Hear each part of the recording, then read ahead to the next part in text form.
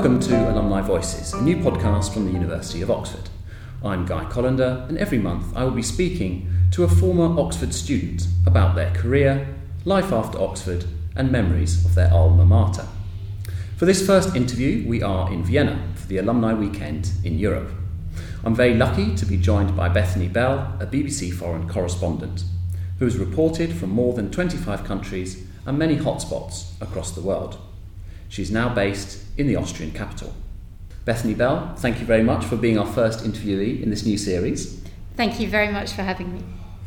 We've chosen to hold the Alumni Weekend in Europe in Vienna because it is a fascinating city of cultural and historical importance in the heart of Europe. You have lived here for more than 15 years. Why have you decided to make the Austrian capital your home? Well, it began as a bit of a fluke, really, but like so many good things in my life, my first introduction to Vienna came about through a connection I made at Oxford. And in fact, one of my very good friends from Keble is half Austrian, and 2 or 3 years after we graduated, she invited me to come over here for a visit. And that turned out to be really quite fateful, because it was her father who more or less ordered me to become a journalist. He told me that I should do that, and I was too frightened of him not to not to obey him.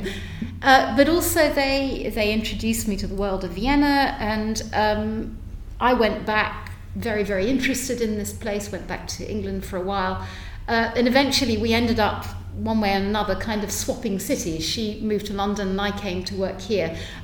I came to begin with to work with the Austrian Broadcasting Corporation and then started doing work for the BBC. So your links with Oxford and Vienna have now come full circle. Full circle. And you chaired a session called Cultural Frontier, Early 20th Century Vienna, as part of the academic programme at the Alumni Weekend. What insights did you gain from the session? Well, I think one of the things that has always haunted me and was brought out very much in the session is just how extraordinary a time it was in Vienna. The wealth of artistic, musical, literary, cultural thought that was going on in this relatively small capital, although it was, of course, the centre of the Austro-Hungarian Empire, the huge Austro-Hungarian Empire, but just how much of the thought and the art that shaped the 20th century was happening here in Vienna. And one of the things that I find so fascinating is that came out in the panel, listening to our panellists, was just the importance of cross-fertilisation in the arts, this sort of idea of taking the example of the cafes, for example, where people of different disciplines came together, talked, discussed, were inspired by each other, sparked off each other. And that to me is very fascinating. And also one of the points that one of the panellists made was that the importance of education, people coming to Vienna to be educated and with an idea of that fueling the future. You first visited Vienna in the early 1990s and then rushed to see The Kiss by Gustav Klimt, painted in the early 20th century and also mentioned in the academic programme, one of the sessions. What or who do you most admire about Viennese life 100 years ago? Oh, that's very, very hard. The Klimts bowled me over when I first saw them. When my German got good enough, I started reading people like Karl Kraus and this extraordinarily satirical, crusading approach to changing society. And then, of course, you have the music. You have Mahler, you have Schoenberg, you have all these sort of extraordinary, seductively interesting, and yet quite bleak as well when you look beneath the surface. I mean, here at the panel we heard Professor Shira West talking about, the painting of the Kiss itself, which is this extraordinarily beautiful, decorative, golden painting, but with actually figures of a woman quite oppressed in some ways, and a sense of the darkness that lay underneath. And I think it's that mixture of the beauty and the pleasure, and then the kind of dark alienation underneath, and the sense also of people criticising the hypocrisies of their society. So a potent mix. And that ambiguity continues with looking at the city as well. So as well as Vienna's high culture and civilised lifestyle, you have written about far-right parties in the city. Could you tell us about how these different aspects of the city coexist?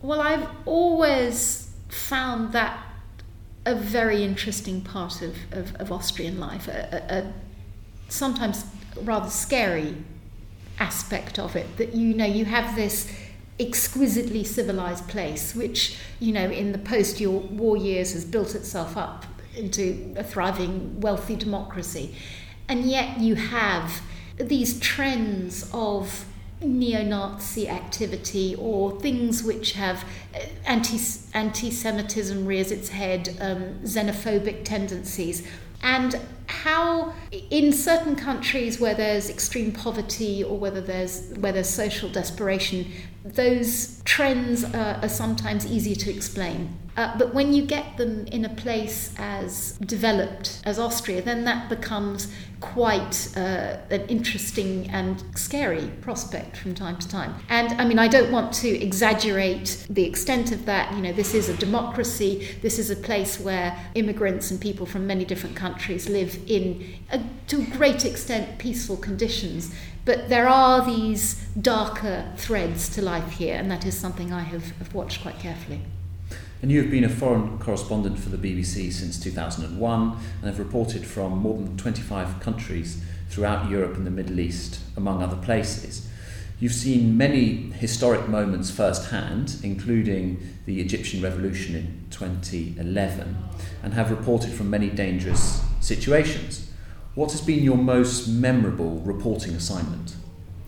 That's an extremely hard question again. I mean, to stand in Tahrir Square or on a balcony overlooking Tahrir Square during the Egyptian Revolution and to see the throngs of people who had turned up to fight, call for a different future was an extraordinary moment. And also to see the way that people there have also been disappointed by the outcome of the revolution, and also those who are now, it reminds me a little bit of thinking about 1848 here in Austria, a sense of revolution and what was possible, what was not possible, people's desire for change and yet people's need for stability. And that, I have to say, was something that has stood out a great deal. Other events, perhaps not necessarily, that have stuck with me, are not necessarily the huge historical ones, but when you meet individuals in places who are daring to question, daring to think outside the box. I remember here in Austria, in fact, once going into a place where there had been a lot of tension between different ethnic minorities. And I went into an extremely characteristic Austrian guest house with a blonde woman behind the bar with a dirndl, Heidi dress on, and asked her a question, expecting her to come out with a sort of conservative, rather politically incorrect answers. And she totally surprised me by being a fighter for ethnic minority rights in Austria. And it reminded me of how complex our world is and how it is so easy and yet so dangerous to take people at face value. And what have you learned from your experiences as a reporter? That is one very good example. Is there anything else that you could tell us about? I think I feel extremely privileged to be a reporter. I think it's an extraordinary job. It's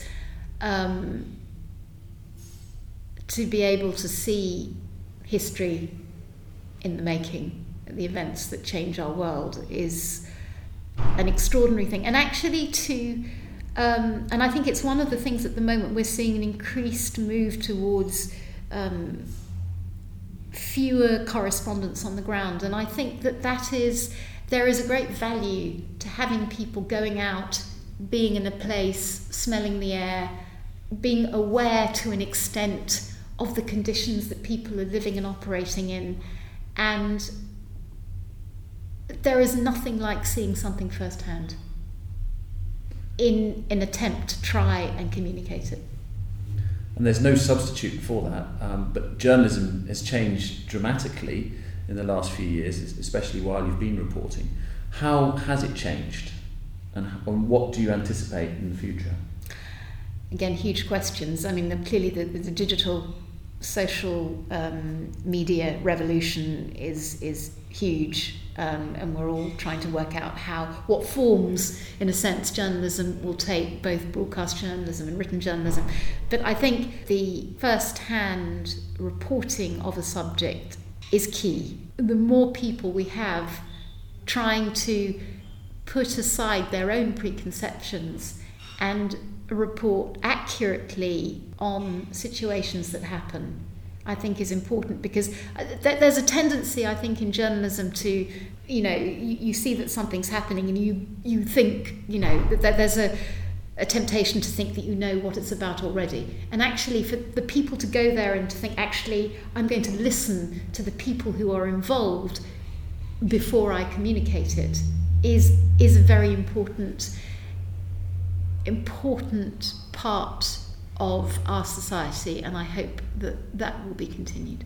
And now back to your time at Oxford. What did you learn from your experiences studying at Oxford, from studying theology at Keble?